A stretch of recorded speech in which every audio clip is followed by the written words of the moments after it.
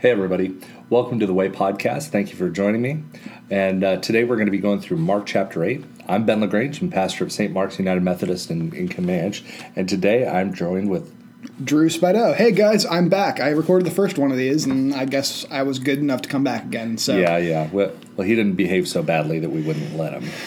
Well, on this particular thing. Well, how big of a ruckus do I have got to make in order never to be invited back? Let's try not to find out. Right, let's not find that line. Let's get mildly raucous, but not too bad. Okay.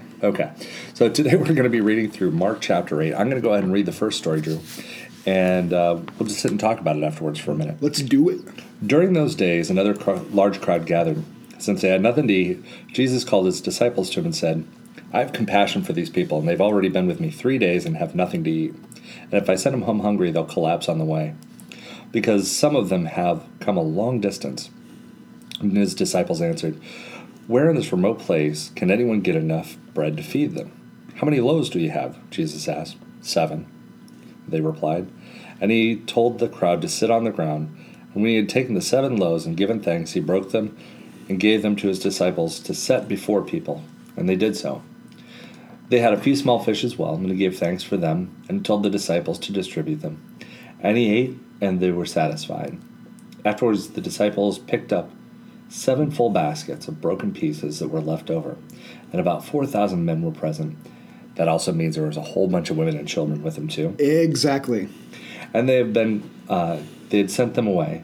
And he got into the boat with his disciples and went to the region of, I'm just going to say it with confidence. I can't say it. Right, well. Dalmanutha. Dalmanutha. Yeah, we'll just All whatever. I'm doing is picturing a white dog with a lot of black spots all over it. Unfortunately, the same thing. Yeah. There's not 101 of them, luckily, but, Well, maybe 101 spots, just not a... Yeah, I was talking about literal Dalmatians. Right, but that'd be copyright infringement, so we got to stay away from no copyright 2017. Right. 101 Dalmatians is owned and retained by the Disney Corporation and no legal whatever. This is simply a joke. So we've had this story so many times. Jesus feeds people, right? Dude, and this is the second time he does it in Mark. Right. You think the disciples would be like, can't you just multiply the bread again? Right. So if we go back to Mark chapter 6, and if you followed through on this podcast and you've listened to each one of them, you're like, we've already done this. And you know what? Jesus is probably thinking the same thing about the disciples. Didn't we already do that? How many loaves do you have? Go and see, he said. We have 5 and 2 fish. Now, come on now. This time, they didn't have 5 and 2 fish, right? They had 7 loaves, and they're still worried about it. Now, here's the thing. If you've seen it once, you can see it again, right? Totally, right? I mean, it just stands to reason this would be the first thing that would run through their minds, but they still don't get it. Yeah, it's like, dude, we don't have enough food. How are we going to do this? Right. So it's weird how quickly we forget. Like, after something amazing happens, after something miraculous happens, we're like, well, I think it's Dalmanutha, by the way. Dalmanutha? Dalmanutha, yeah. Dalmanutha, I like it. Yeah, just say it with confidence, people won't question you. Anyway, back... I'm going to get a Dalmatian and make it Dalmanutha. All right, back on topic, though. Squirrel. So, anyways, when we're looking at this, what do you see? What strikes you here? You mean besides him feeding all these people with 7 loaves of bread? Right. Jesus has compassion on the people who are gathered coming to hear him, and it's like, these people came from a long ways away. I want to at least care for them, and he's doing his usual thing where Jesus does a miracle, provides for a need, and then turns it into a teaching thing, which we'll see later when the Pharisees start arguing with him in the next verses. But yeah, absolutely. The thing that gets me here is because this is not even commented upon by, there's no mention of the people that were in the crowd. Yeah, it's just... But over and over again, I've heard preachers go off on this and tell a story of a little boy who said, well, I got 5 loaves and 2 fishes. Like everybody ate everything, and there's going to be one guy with a grocery bag full of stuff. They always tell that just as this kind of sentimental story to get your emotions. Well, yeah, but there is one version of the story where it's Peter and Andrew are like, hey, this one kid has some food, right? But it's not in this. Yeah, it's not in this section. I think it's in John, right? No, it's not in John. It's yeah, that would be in Luke, I think. I think it's in Luke, yeah. Right, which is the more detailed story, but everybody uses that particular one. I think that's the more common one to teach from when Jesus is feeding people in this way. Yeah, because who doesn't want to be feed an entire crowd with a Long John Silver's value meal? Exactly, and here you're looking at, this kid's got 5 hush puppies and 2 fish, right? And yeah. So it gets strange where, why are we more prone to give the emotional version of the story when there's something quite clearly going on here that when we look at Mark, and he tends to be more direct and to the point when he's writing. He's like, okay, hurry up, and then immediately this, and immediately that, and then they went to blah, blah. It's just kind of the way he writes. But you would think, it's a more Western style of storytelling that we want to have the little kid in there, where like we can tell like the rough guy in the story that you're supposed to like in the movie because he does the quote-unquote save the cat. Saves the little guy that would be out on his own, or the puppy. He doesn't John Wick shoot the dog. He doesn't John Wick, no. Which, I love that movie, by the way, and I know I probably shouldn't, but I do. Anyway. So when you start looking at it, there's a reason we jump to that one because it's more emotionally charged, I think, But everybody gives this great storytelling piece about it that goes alongside of it, when this is really not about the boy. It's about Jesus. Exactly. And how we should actually be leaning and trusting on him. With these two stories, the things that I like about it, because it doesn't rely on other carrier pieces, and granted that boy's in the Bible, right? But when we're looking at these two spots, these are the ones that I typically think of. It's they fed 5,000, then they feed 4,000 on the other side of the lake, right? Take that, Elijah, feeding your 100. Right. So it's kind of a crazy deal that when we start looking at this, we should just be relying on God. And you're like, hey, to be fair, if Jesus gave me some cookies and I was wanting cookies, he's like, okay, poof, there's some cookies. Thanks, Jesus. I'd be like, thank you, Jesus. And every once in a while, I'd be like, hey, remember that one time you make cookies out of nothing? Why don't you make some more cookies? That'd be awesome. But the problem is, they don't even see it that way. They're like, well, that was a thing that happened one time. That ain't never going to repeat, right? But there's so many things we look at when we look at God's faithfulness and his grace, and we're like, well, that ain't never going to happen again. And we do this over and over. It's a repetition that we have. And I don't know if it's a matter of faith or just a matter of, we had that conversation off the line, off microphone. We were talking a little while ago that the human mind is registered more towards pain. It'll recognize pain over, standard comfort any day. Right. So it's one of those things. You walk through billions of door frames in your life, but you remember the 5 times you stubbed your toe bad enough that you wanted to cry, right? Well, and say some other choice words. Exactly. Well, who doesn't? Well, yeah, because those use the same part of the brain. Yeah. Swearing uses the pain part of the brain just the way pain reception works. Exactly. Well, Anyway. Although now I'm trying to picture Mother Teresa stubbing her toe, and it's not coming through in the same way. I think she would have blessed the doorway. Okay. So we just went there. So you want to really read the second section between verse 11 and 21, please? Yeah, sure. Thanks, Drew. The Pharisees came and began to argue with him, seeking from him a sign from heaven to test him. And he sighed deeply in his spirit and said, "Why does this generation seek a sign? Truly I say to you, no sign will be given to this generation." And he left them, got into the boat again, and went to the other side. I'm out. Well, actually, yeah, let's just rest on that for a second. So he sighed deeply and said, "Oh, Muffin, don't you get it?" It's like, seriously, I haven't been doing enough signs. You really want, like, one? It ain't going to make a difference. You guys don't believe me. There's a great Rowan Atkinson bit where it's terrible. It's heresy. I know it's terrible. It's like, yeah, I've seen that one. He's like, oh, and they all want Jesus to do party tricks. And they're like, your party tricks is as great as your one-liners, he says. And this is one of those moments. And that's basic, although it's a running gag for the Rowan Atkinson thing. It is, honestly, what people thought of him. You're like, hey, what if I just break my nose? Can you just snap it back together? Would you do that? I mean, he could, sure, but would he? I don't know. Yeah, and they just want to see cool stuff.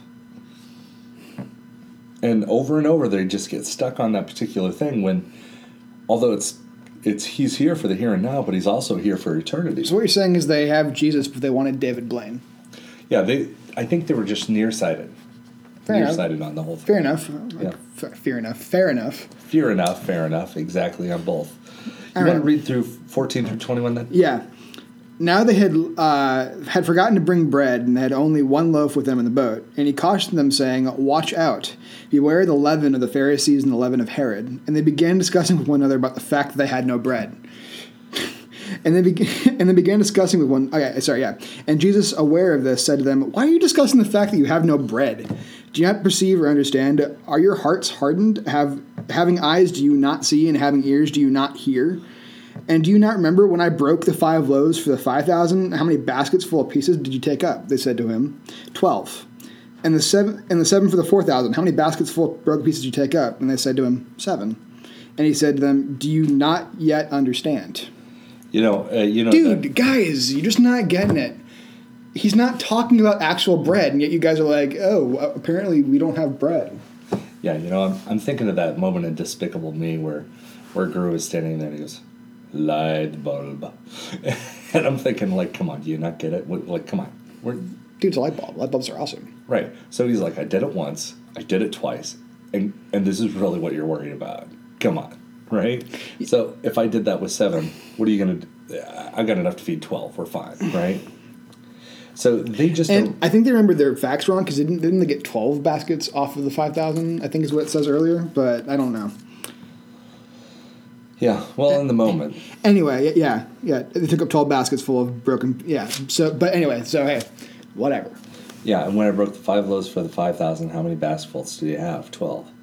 And then when I broke up the 7 loaves for the 4,000, how many baskets did you have? 7. Oh, right. I read that wrong. Yeah. My bad. He's like, okay, we did it one time. Dude. You didn't believe, but I did it a second time. When are you going to get it? Do you think I'm still talking about bread? I'm not talking about bread here. Exactly. So there's something that can be done there, and there's a lot to be said about Jesus' providence as our provider for the basic needs, let alone extensive things. And there's so much only that we can do in the physical world, but Jesus has access that we don't have, and there's something to be said for that. I remember. I get that, yeah. I remember when I was younger, I lived in a place that was like run down, bad. And it was really terrible. I mean, there were more bugs in my apartment than there were people in the city, I was sure. And it was just a crazy situation. And some things, I'd go and see my friends because none of them would come see me there, Obviously, I mean. And they had things that I just couldn't conceive of, You got cable TV. I got the lady singing through the paper-thin walls over here, and that was back when the Bodyguard sound came out, and all I could hear was her blaring at the top of her stereo and singing at the top of her lungs the Bodyguard soundtrack. It was terrible. So, I mean, that was the entertainment that I had. Oh, boy. And I didn't understand. I was like, why does everybody have this access that I don't? And I thought, okay, well, they've clearly got something I don't. Maybe I can just go spend time at their house, and then I won't have to spend time at my terrible place, right? But we don't even look at Jesus in that way. He has access to every single thing. Because he's God. And being closer to him, you receive those benefits. You get to see those things. Now, you don't get to pick and choose on demand. I didn't go over to my friend's house and say, switch it to channel 27. I want to see what's over on AMC. And, I didn't switch to, this news channel or that. Yeah, of course. But it was better to watch reruns of Gilligan's Island than it was to sit and listen to someone off key and behind a few bars on "I Will Always Love You" by Whitney Houston, right? And I'm tempted to start singing that right now, but I'm not going to. Do not. We will get kicked out of the library, I promise you. Okay. So it's a strange thing but it's one of those pieces where the closer we get to God, the more we get the benefits. And that's really what it comes down to. It's not about works righteousness. It's about being in the presence of God. And I don't really strain and strive for like what can I do to make God happy. And I don't do that for people either. Right, because that would be folly. Right. Both are the wrong thing. However, when I just stand in the presence of God and I can feel Him, directing me, overwhelming me, I feel that love where I want to love other people. And that's only done by doing things for them, And that's a different perspective on the same thing. It's just amazing how that works out. But they didn't understand that they were in the presence of God and could have received those things. They sat and worried anyways. Yeah, and let's go back to what he was actually telling them. He says, watch out for the leaven of the Pharisees and the leaven of Herod. What does he actually mean by that? Yeah, that's... because leaven is something it's basically it's yeast, right? And you put that into bread to make it rise, or also make beer.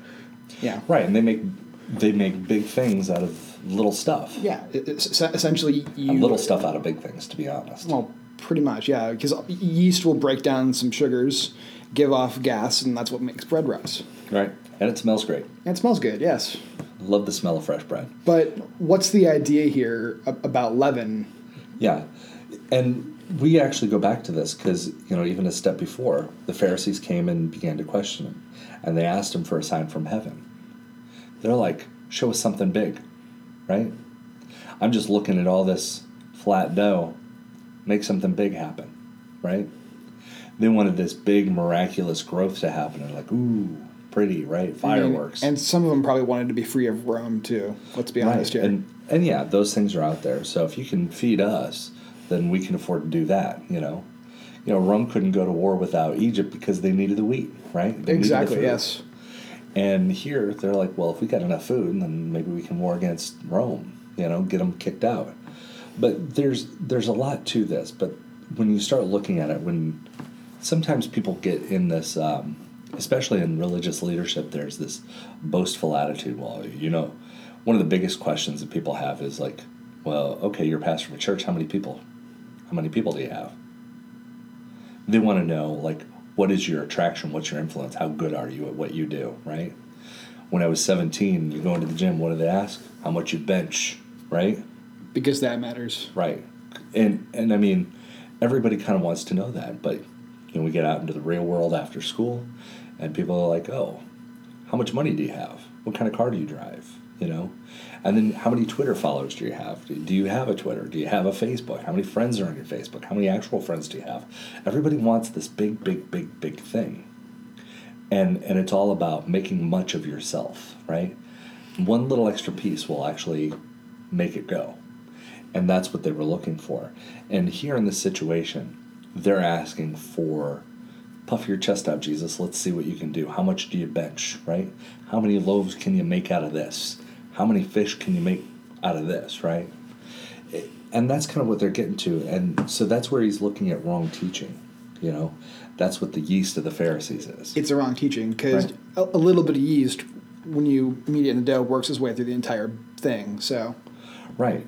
So it's very much like a proud rooster swelling up his chest and walking around, puffing out all of his feathers. They're like, okay, that's the kind of idea that you're talking about, the yeast of the Pharisees in this case. So avoid that. Yeah, and I mean, I've been in churches where, well, we are so proud that we have gathered this much money for our capital campaign to buy something fancy and new for our church. So proud. And they will just swell up like those same old chickens, everything but crowing, right? And I think this is nothing. This is a religious attitude that we're supposed to avoid. Instead, what we should be focused on is, like Francis Chan, there's a story about him, and I don't know all the details, where they gathered enough money to build a roof for their church that they were building, and he instead gave it to build schools in Africa. And I'm like, that and more. So, are you worried about the capital campaign, about how fancy the new stained glass windows are going to be, or are you just keeping your head low and loving people in the right way? And are you feeding people? Are you taking care of the actual needs? And those are the cool things there. The next story that we get to is actually Jesus restoring sight to a blind man. I love this story. They came into Bethsaida, and some people brought a blind man and begged Jesus to touch him. And he took the blind man by the hand and led him outside of the village, and he had spit on the man's eyes. and it put his hands on him, and Jesus said, "Do you see anything?" And he looked up and said, "I see people. They look like trees walking around." And I'm thinking Lord of the Rings. Or Guardians of the Galaxy, as it were. I am Groot. I am Groot. And once more, Jesus put his hands on the man's eyes, and then they were open. And his sight was restored, and he saw everything clearly. And Jesus sent him home, saying, "Don't go into the village." So, wait. So Jesus pulls his dude aside and goes, spits in his face. Well, not in his face. Puts some spit on his eyes. And he's like, "Do you see?" And the guy's like, "No, I really don't see right now." I see something, but it's not what I'm supposed to be seeing. Right. And Jesus is like, "Oh, okay. All right, now you've got sight, but go home, but don't go into the village." Yeah, and see, my brother and I just talked about this on the previous episode. It's a strange thing where Jesus goes up and heals a man who is deaf and mute. Sounded like, what else can't work? I mean, the thing was that Jesus spit on his finger. Wait, so deaf and mute, so he can't hear and he can't talk, so he has basically no way to interact with anything? Right. So Jesus spits on his fingers and spits on, reaches into his mouth, and the next thing you know, he's talking and he can hear. He's like, "Don't tell anyone." Well, of course, you're going to tell someone else. You're going to tell someone because you can talk now. Right, exactly. So I have a note here in my Bible, and it actually is a strange thing, but I know what exactly it means. Someday someone's going to inherit my Bible or the pieces that are left of it, and they're going to read through my notes and wonder, what is wrong with this guy? But it actually says Velcro analogy right next to this. Oh, no. Oh, no. Drew, you were absolutely right with the oh, no. You actually know where I'm going with this because we talked about it a while ago, didn't we? Yeah, but for their benefit. Yeah, for everybody's benefit. Basically, there's an analogy. God gave me this vision, and I was thinking, like, everybody's kind of clogged up, and like everybody's that's got their hands full of something can't really reach out to Jesus. They're too busy holding their own, and I think that's one of the things that the Pharisees have is they have too much. They're holding on to their ideas, their processes, and what they think God should be doing. And for some reason, I had this vision of myself in 6th grade walking through Bluegrass, Iowa, a tiny little town, and I was walking through the ditches. And that year, I actually had my first pair of Velcro shoes. They were cool at the time, believe it or not. Yeah, those things were cool at some point during everybody's childhood, just so you know. Yeah, absolutely. I don't even have to tie my shoes. Right, right. But that was the thing when I was in 6th grade. It was cool, actually. But I broke my Velcro. And the only way to break Velcro is to clog it up. Pretty much, yeah. And it's actually part of two things is what makes up Velcro, hooks and loops. Now, the prickly side, that's the hooks. Yeah, and actually your Velcro comes from those annoying little, like, briars that get stuck to your skin and animals' fur and stuff. So Yeah. that's where we got the design for it from. Exactly. And the loops are actually the soft material side that's on the other option, the other part of it. Yeah. Now, the loop side doesn't really break. The thing that you can mess up, though, is the hooks when you fill it with all the wrong things. And that's actually what happened. Those same burrs and grass and lint and other stuff got down in those hooks. And eventually my Velcro stopped working. Yeah. Now, you can fix it, but just by brushing that stuff out with a hardwire brush, which is kind of a harsh thing to have to do, but you rip all that stuff out and it can properly grab the hooks or the loops again. And I see this throughout this entirety of the text because when we're looking at this, these people had nothing. They had no food. Their hands were empty, reaching out to God. And then they were filled with the right thing, that not just the food, but the relationship with God was actually what connected them. The Pharisees, they had their own ideas and their minds full and their hands full. And it's not impossible for a rich man to get to heaven. It's just very, very hard. Because they're too busy holding on to their Maserati or whatever's in their bank account to go out and reach for God. Well, and to help the out Pharisees people. were a very strange animal because wouldn't they even tithe off their spice rack? I'll give you 1/10 of my spices. Yeah, exactly. It's like, but you're neglecting the actual things that matter. Yeah, and it's a very strange deal. But when we start looking at this process along the way, that empty hands, I know not everybody can do this and not everybody's comfortable with it, You got to be fair and reasonable that some people want to worship with their eyes closed and their heads down and their hands in their lap. But you've also got to be able to raise your hands to God, empty hands, right? And in those moments, you're saying, okay, fill me up, God. I'm reaching out to you. And that's really what we're looking at. So we look into these next few sections, and we'll see this again.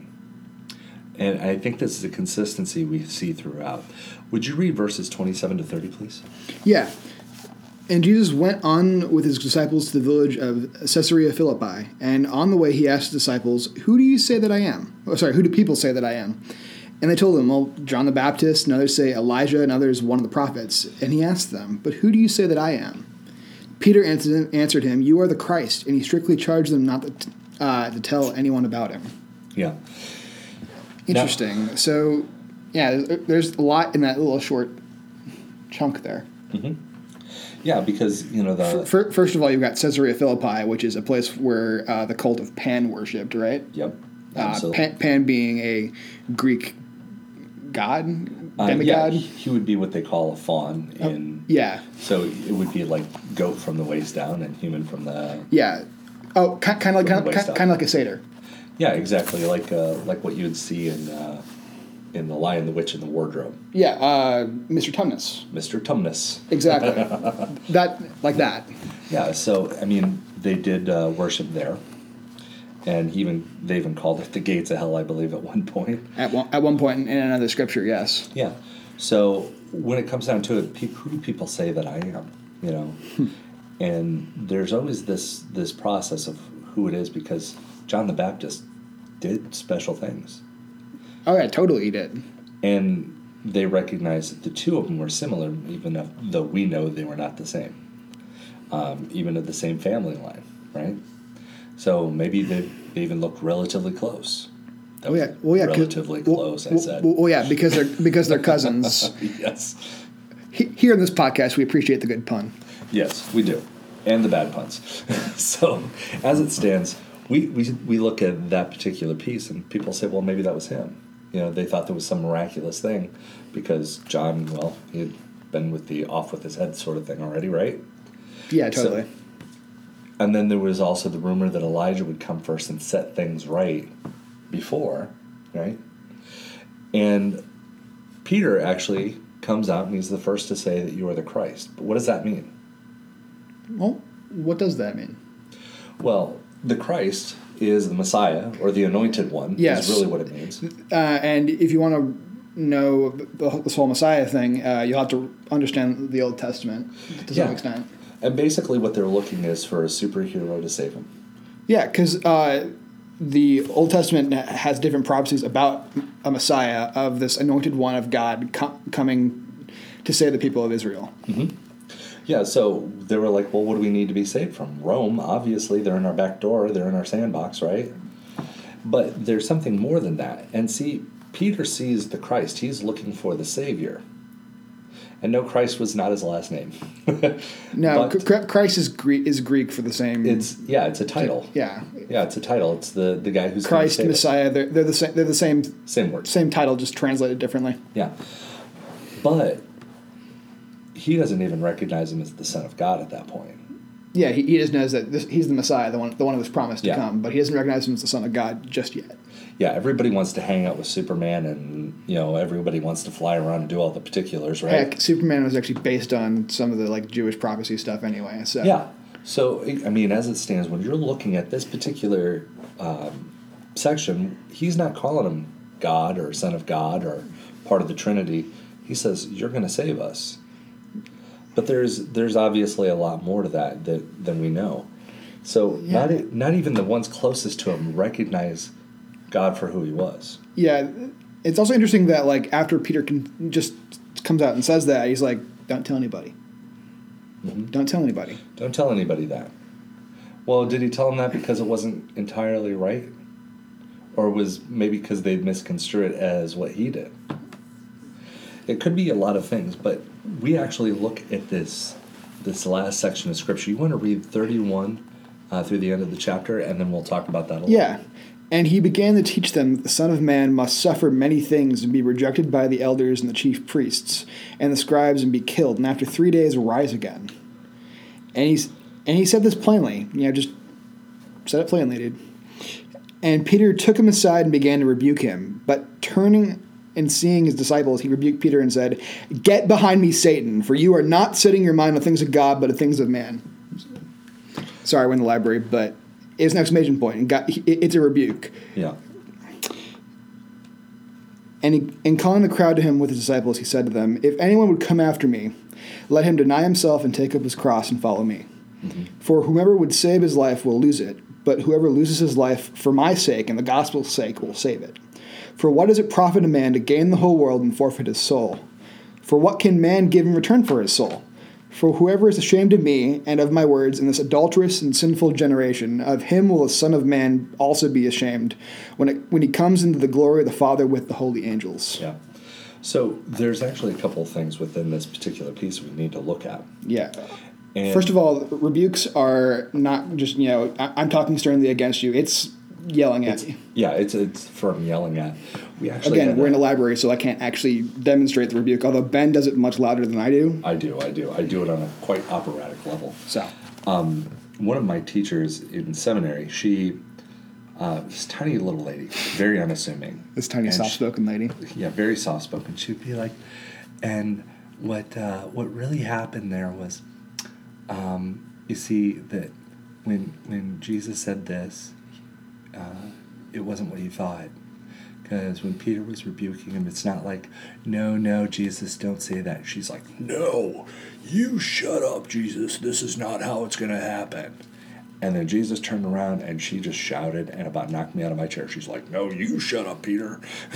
And it was this crazy, loud Hulk Hogan sort of thing that came out of it. It was amazing. Yeah. Well, what's also interesting there is that you've got Peter being like, "Yeah, you're Christ. You're the Messiah. You're the one promised to come." And then a few verses ahead of time, then Jesus goes and talks about how the Son of Man, the Messiah, has to be rejected by everybody, beaten, killed, and will rise again the third day. And Peter goes and is like, "No, that's not how that's going to happen." And he's like, "Get behind me, Satan." So you've got, "Yay, Peter, you know what's going on." And then, "Hey, right. Satan, shut up." Right. And then the other thing is that when we get to this verse 35, it says, "Whoever wants to save his life will lose it, and whoever loses his life for me and the gospel will save it." And this comes back to the Velcro principle that I was talking about. If you're busy holding on to the things that, "Oh, well, this is my comfort, this is what matters to me, these are the things that make me happy," if your hands are so full of that you can't give out to somebody who's in actual need, or you can't reach out to God and recognize your actual needs, you will lose it. There's nothing you can do to retain it. But when you do this thing where you give freely, you give out of love, that makes the actual difference. And in fact, we were just talking about chapter 11 of Ecclesiastes, right? Throw your bread about in the waters, right? If you give freely, imagine this, just on a purely social aspect, nothing to do with religion or your spiritual relationship with God, but if all you ever did was be generous to other people, now some of those investments you do for other people won't come back to you. But yeah, of course. I mean, but you don't know which ones will succeed and which ones will fail. So You don't.